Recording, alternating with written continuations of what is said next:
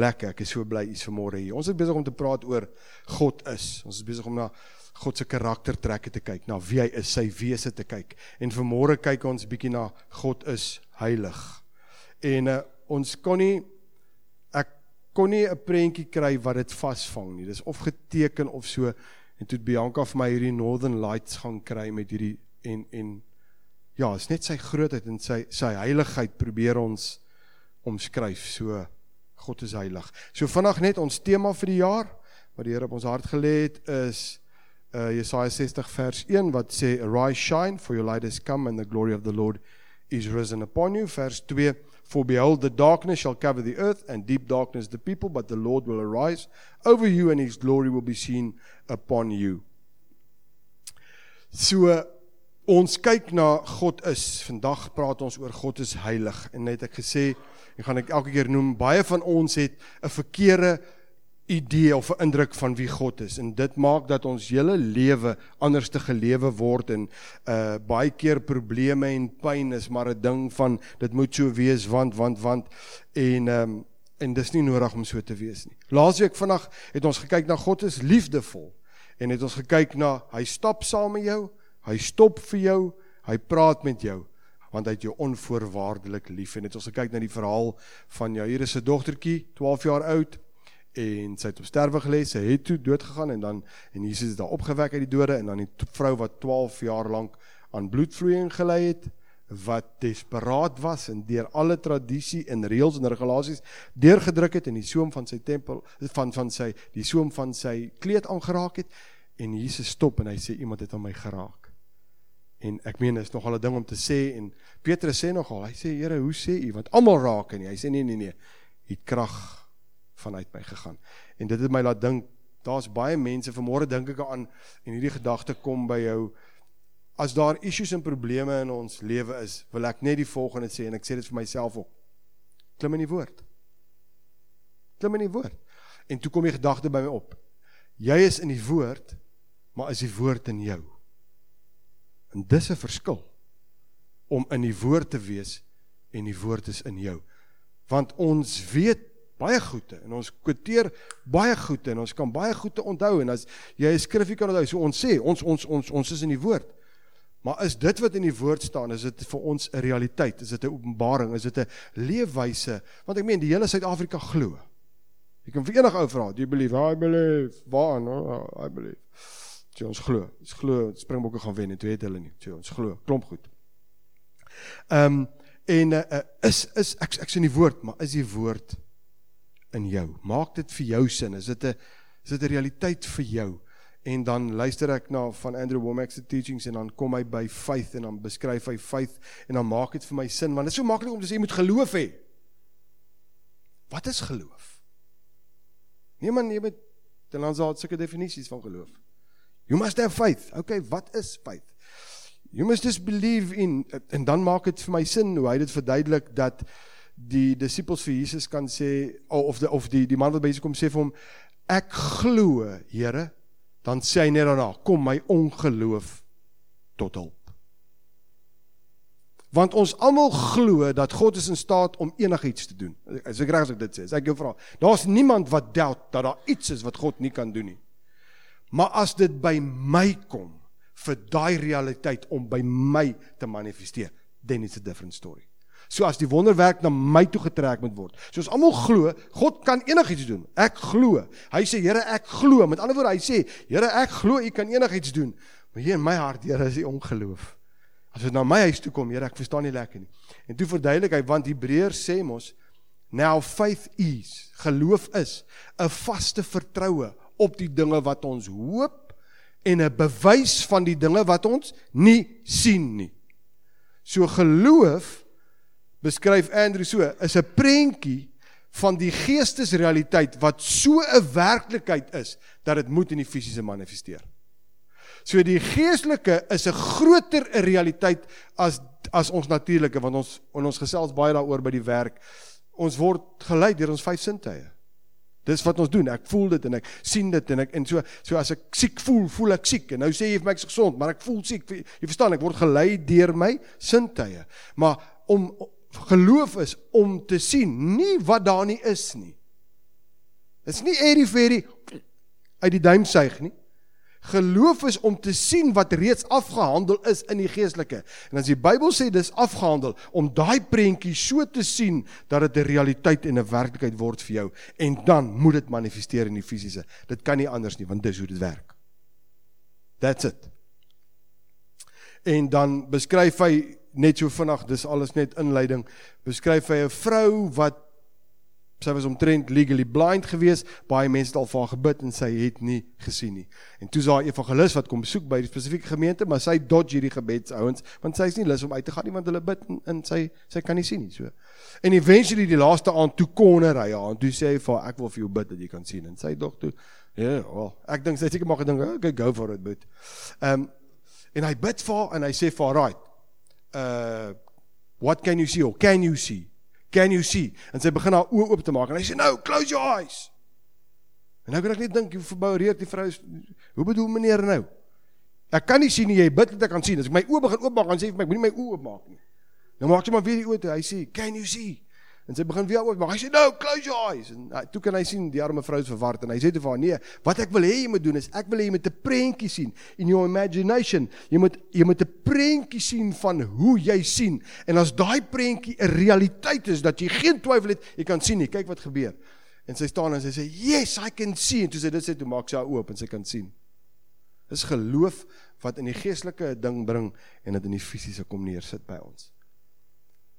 Die Bybel is net waar, en as die Bybel 'n spesifieke resultaat het, en die resultaat kom nie vir jou en my nie, lê die fout nie by die Bybel of by die Here nie. Iewers mis ek en jy iets.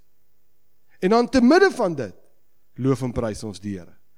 Want dis wat Habakuk sê, al sou die vyeboom nie bot nie, en daar geen vee in die kampe meer wees nie, nogtans sal ek jubel in die Here, sal ek juig in God my redder.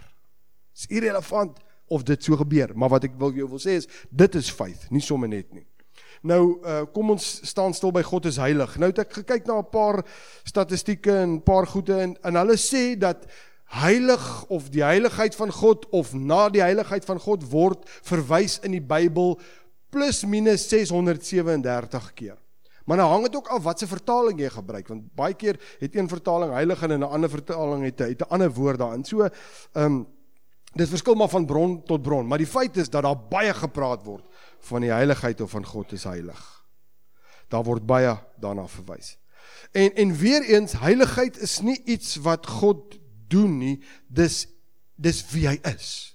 Dis sy wese, dis sy karakter. Jy kan heiligheid nie losmaak van God nie. En wat ek agterkom is, baie, en ek sê dit, ek wil dit mooi sê, want ek is uitverkoop genade prediker. Ek preek niks anders as genade nie. Maar baie mense het met genade gegaan en die heiligheid van God amper begin goedkoop maak. Hoor wat ek sê, God is my maatjie. Hy reageer as ek sê. Want ons is nou, hy's nou by my en ek. Ja, hy's Abba Vader. Hy's 'n liefdevolle Vader. Hy's nie verwyders van my nie. Hy's 'n whisper away. Maar in dieselfde asem is dit die skepper van die heelal. The creator of all, wat as hy sy hand toemaak, nie een van ons 'n asemteug kan gee nie. En dan raak ek omgekrap as mense verwys na die toppie daarbo of so. Dan dink ek by myself, besef jy van wie jy praat? Besef jy, ek hoef nie, jy weet van die kooksla, en ek kry eintlik hoendervleis terwyl ek dit sê. Anyway, kom ons brein nie uit nie. Ek wil na 2 skrifgedeeltes kyk, wat na die heiligheid van God verwys, en dan wil ek gou by 'n verhaal stil staan. Ons is besig om te kyk na, wat is die heiligheid van God? Kyk wat sê Jesaja 6, vers 1 tot 4, ons gaan eers daar begin lees, Ou Testament oor heiligheid, en ons sê, Amplified G, in the year that King Uzziah died, I saw, dis nou Jesaja, I saw in a vision, the Lord sitting on a throne, high and exalted, with a train of his royal robe filling the most holy part of the temple. Above him, seraphim, heavenly beings, stood. Each one had 6 wings. With 2 wings he covered his face, with 2 wings he covered his feet, and with 2 wings he flew. And one called out to another, saying, holy, holy, holy is the Lord of hosts. The whole earth is filled with his glory, and the foundations of the thresholds trembled at the voice of him who called out, and the temple was filling with smoke. Nou kan ek al hierdie prentjie probeer indink, en jy kan jou eie prentjie maak. Net vinnige agtergrond. Koning Usia het koning van Juda geword toe hy 16 jaar oud was. So hy's 'n laaitie toe hy koning word. En hy het vir 52 jaar lank geregeer. En die Bybel sê, sy heerskappy was een van die mees prosperous in die tyd van die Bybel.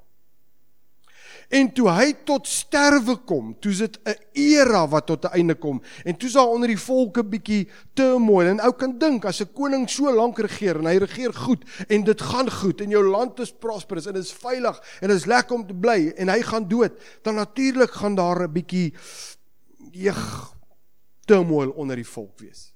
En nou hierdie prentjie is, in hierdie sterwensjaar van die koning kry Jesaja hierdie prentjie, waar hierdie serafs sien met 6 vlerke, 2 vlerke maak hulle gesig 2 vlerke hulle voete, met 2 vlerke vlieg hulle, en hulle roep uit, heilig, heilig, heilig. Nou, die oomblik wanneer ek en jy iets herhaal, beteken dit, ons sit klem daar. Boeta, jy moet vir my hoor nou baie mooi vir my. Jy sit klem daarop. Dis om, jy wil iets sê daaroor. Jesus het telke male in die Nuwe Testament en in Johannes gesê, voorwaar, voorwaar, ek sê vir julle. So die oomblik wanneer hy sê voorwaar, voorwaar, is daar 'n belangrike aankondiging, en jy moet nou aandag gee daaraan. So om aandag op iets te vestig, word dit 2 keer herhaal. Die oomblik wanneer daar na God se heiligheid verwys word hy sommer 3 keer geherhaal. Heilig, heilig, heilig. Is die enigste karaktertrek van God wat in die Bybel 3 maal na mekaar genoem word. Jy kan dit gaan naslaan. Die enigste karaktertrek, 3 maal na mekaar. Nou, die woord heilig word vandag op baie maniere gebruik. Ons gebruik dit in die kerk om te verwys na Heilige God, Heilige Gees, heilige oomblikke. Dan word dit gekoppel aan alledaagse woorde, waar is holy moly, of holy cow, of holy smoke, en weet, dan verloor dit die heiligheid van, en dan kry jy ouens wat dit met vloekwoorde kombineer, en dan kry jy natuurlik die een wat die ouens daarvan like om te doen is om gek te skeer met die kinders van die Here, of om na die kinders van die Here te verwys as, hulle is 'n klomp holy Joes. Hy is holier than thou. Jy moet nie naby aan ons kom, jy is 'n klomp heiliges. Of hou jy jou weer hoogheilig? So dis 'n konnotasie in 'n manier wat genoem word, maar wat beteken die woord heilig? Die basisbetekenis van die woord heilig is set apart or being separate. That's the baseline of the word, heilig. In Hebreëus beteken dit letterlik to cut or to separate, or a cut above. In Hebreëus word dit letterlik vertaal, a cut above, or to cut or to separate, a cut above. Met ander woorde, ek wil vanmôre vir jou sê, en jy weet dit, en ek hoor jou, en jy wat na die video kyk, en na die podcast luister, ons God is a cut above the rest. Hy is nie gelyk aan enige iets, of enige iemand nie, en een ding wat ek besef is, dat dis nodig dat ek en jy weer ons vrees vir God terugkry. En ek praat nie van 'n bang nie, maar ek praat van hierdie en respek, dat wanneer ek na hom toe kom, ek so verloor in sy fenominale grootheid, en dat ek hom eer vir wie hy is. Ek praat van dit, want as ons weer 'n bietjie begin kyk na Gods vrees, sal ons ook nie aanhou net sê wat ons wil nie.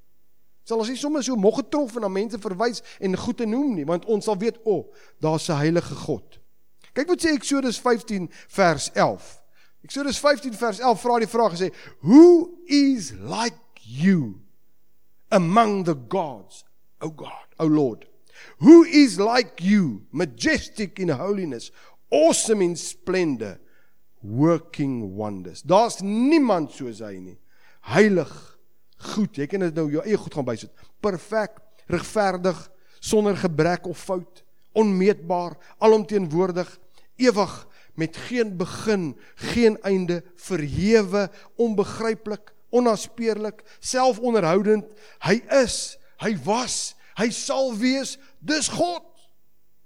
Wat vir my so interessant is, wat was Jesaja se eerste reaksie? Ons kyk gou na die Ou Testament. Wat is Jesaja se eerste reaksie toe hy met die heiligheid van God te doen gekry het? Kom ons lees gou vers 5, Amplified. Jesaja 6 vers 5, Amplified sê, Then I said, Woe is me, for I am ruined, because I am a man of ceremonially unclean lips.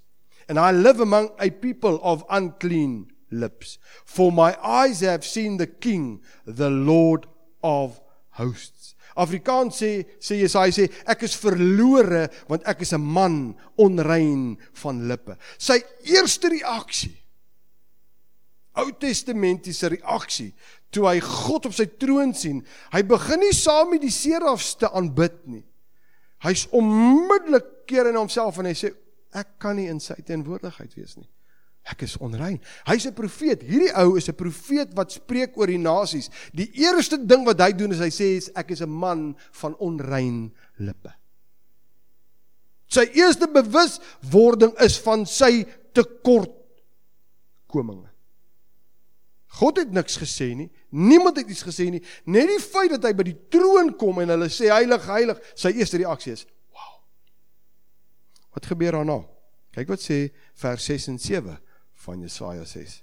Then one of the seraphim flew to me with a burning coal in his hand, which he had taken from the altar with tongs.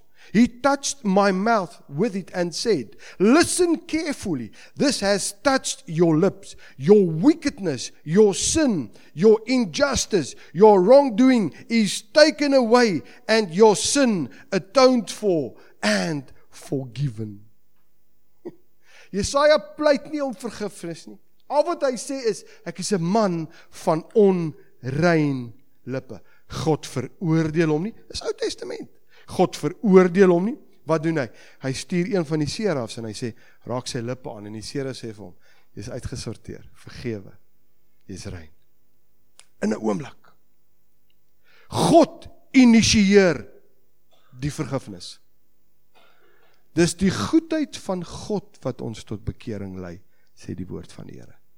Die goedheid van sy grootheid, hierdie heilige God, toe hy in sy teenwoordigheid kom, en hy kyk na homself, toe is die eerste ding wat hy sê, ek is 'n man van onrein lippe. Hy sê, met ander woorde, ek is 'n profeet, maar Here, ek weet nie of wat ek sê, en onmiddellik word dit uitgesorteer. God initieer die vergifnis, net soos wat hy vir jou en my doen. Romans 5:8, Amplified Classic, en dan die Passion. Die Amplified Classic sê, Romans 5:8 sê, But God shows and clearly proves his own love for us by the fact that while we were still sinners, Christ the Messiah, the Anointed One, died for us. While we were still sinners. Die Passion Translation sê, But Christ proved God's passionate love for us by dying in our place while we were still lost and ungodly.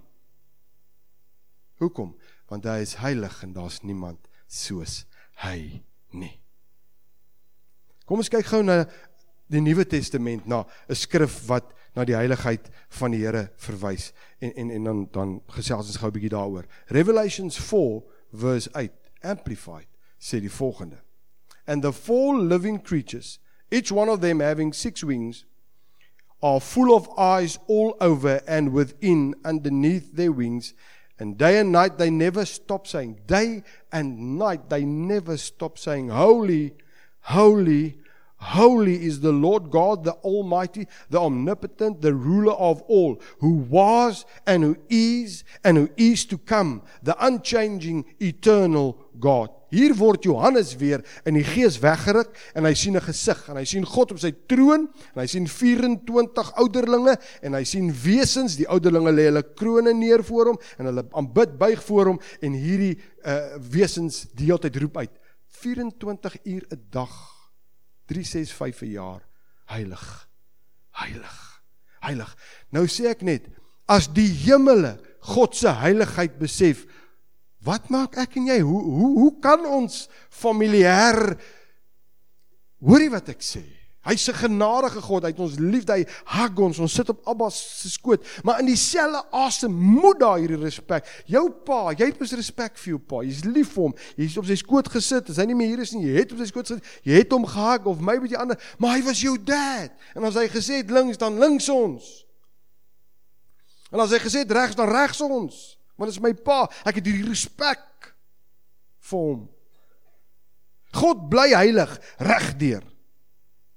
En nou wil ek sê, omdat hy 'n cut above is, kan ek nie anders as om hom te vertrou, en om te glo dat hy altyd daar is om my te help nie, want hy is nie soos iemand anders nie. Hy kan nie faal nie, hy kan nie terug aan sy woord nie.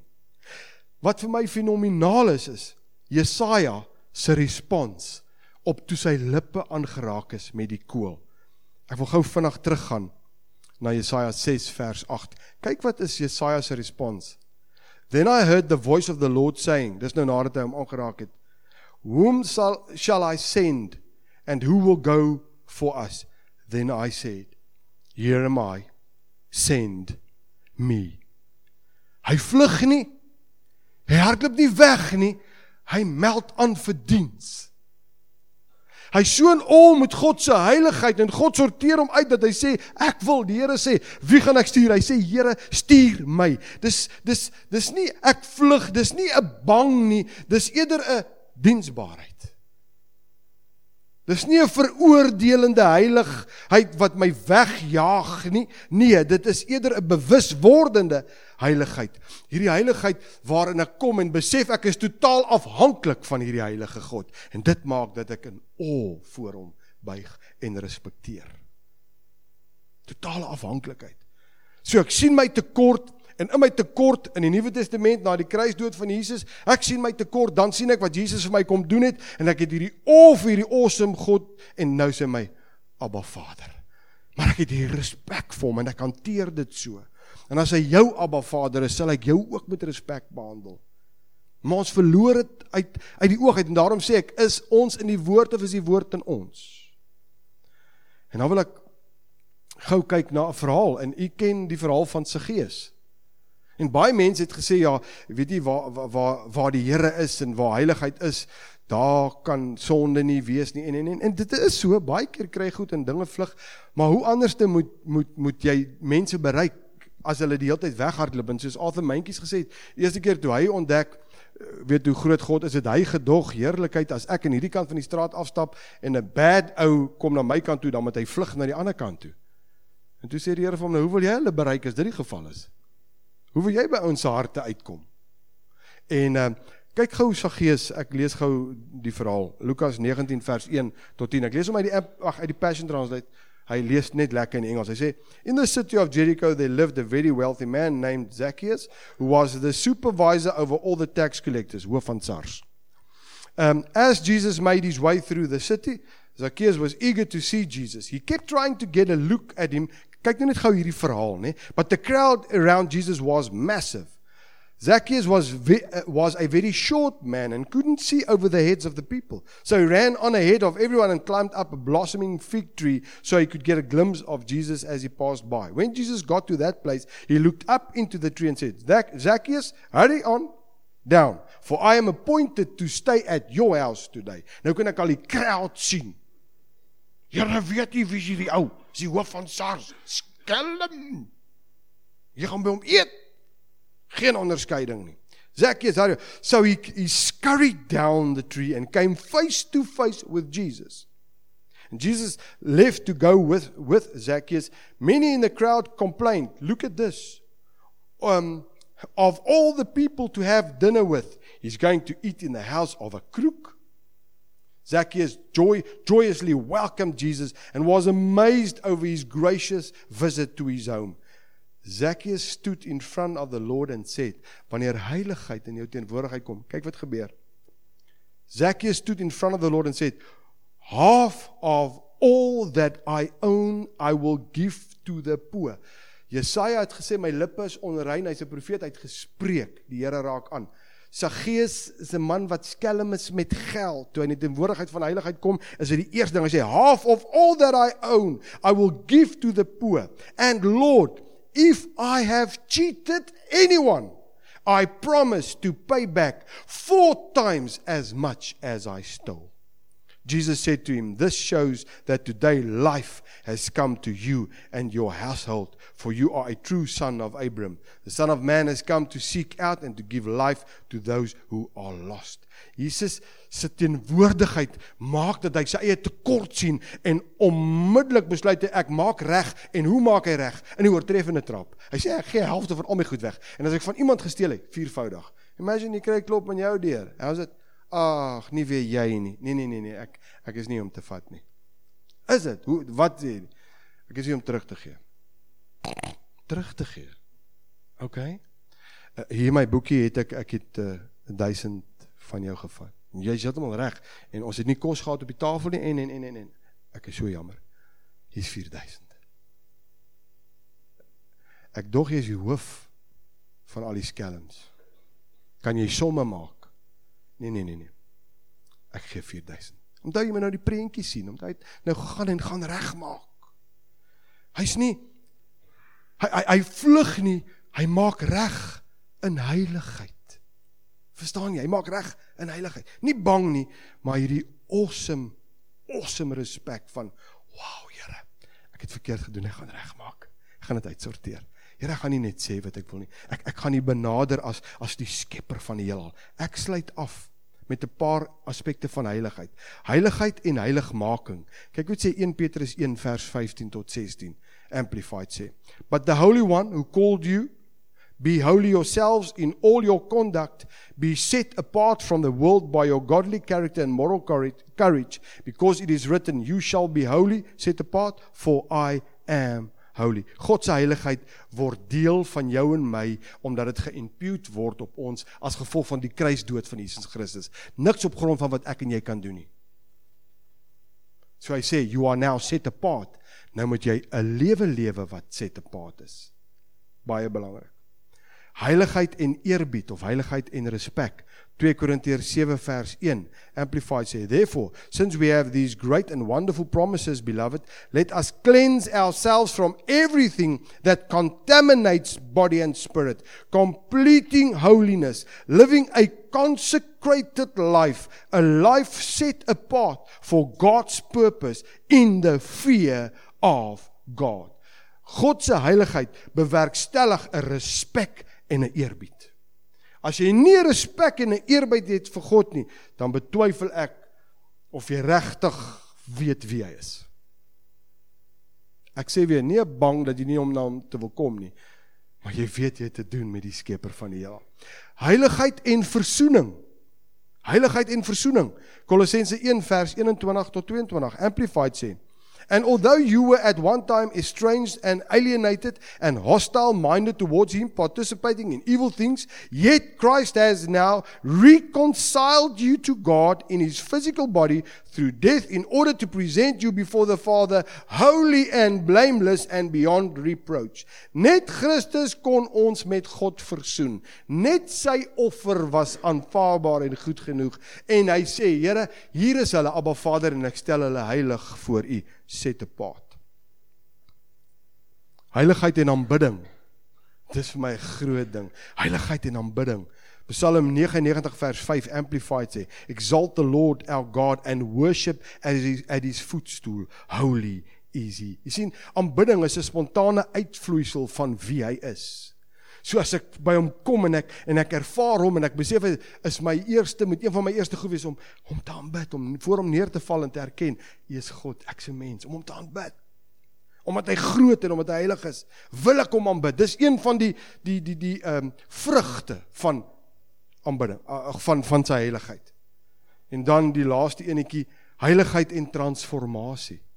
Heiligheid en transformasie. 2 Korintiërs 3 vers 18. And all of us, with unveiled face, because we continued to behold in the word of God as in a mirror the glory of the Lord, are constantly being transfigured into his very own image in ever increasing splendor and from one degree of glory to another, for this comes from the Lord who is the Spirit.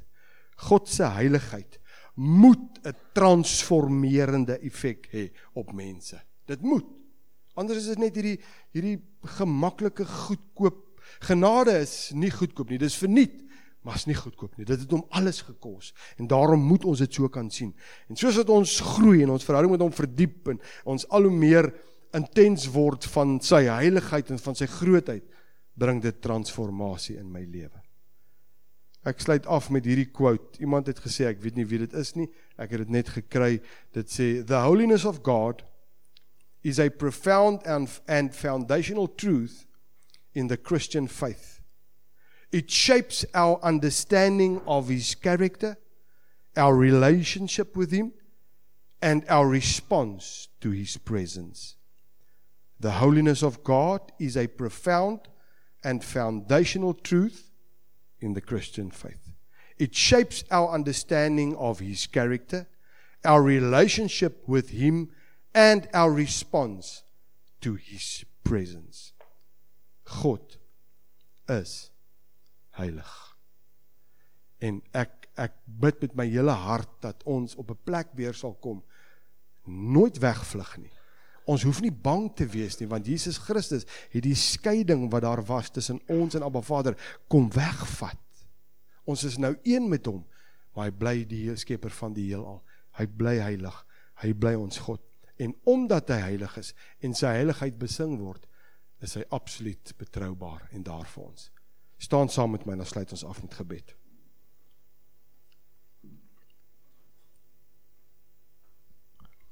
Abba Vader, baie dankie dat ons 'n heilige God kan aanbid. Dankie that you are set apart. There is none like you. Who is there like you, O Lord? Here, daar's niemand soos U nie. Mense bou allerhande afgode en mense aanbid allerhande snaakse goed, maar daar's niemand soos die een waaragtige God nie. En vanmôre, Here, die Bybel sê dat the beginning of wisdom is the fear of the Lord. Wanneer ons weer daai vrees vir God het, ek sê weer nie die bang dat ek wil weghardloop nie, maar hierdie awesome van ek wil by U voete neerval en nie aanbid, want dis U wat kan dinge verander. Daai awesome respek, dat dit weer in ons lewe posvat. Die gebed van my hart is, elke wat hier staan, elke wat kyk na die video, elke wat luister na die podcast, net weer opnuut sal voor U neerval en net sê, Here, ek besef U is 'n heilige God. En ekskuus as ek het partykeer uit die oog uit verloor, maar Here, ek wil weer opnuut kom fokus op U heiligheid vanmôre. U is heilig. U sal altyd heilig bly. En omdat U 'n heilige God is, sê U, Jesus vat die verwydering weg, sodat ek en my kinders een kan wees. En daarom is die kruis dood daar. Daarom is die kruis die getuienis van ons eenwording met U, want Jesus het ons kom versoen met die Vader, eens en vir altyd. Mag hierdie woord in ons harte val, en regtig vir ons iets beteken, mag ons hierdie week wat voor lê, ponder en meditate op hierdie God is heilig. So dankie vir wie U is. Ons eer U in Jesus naam.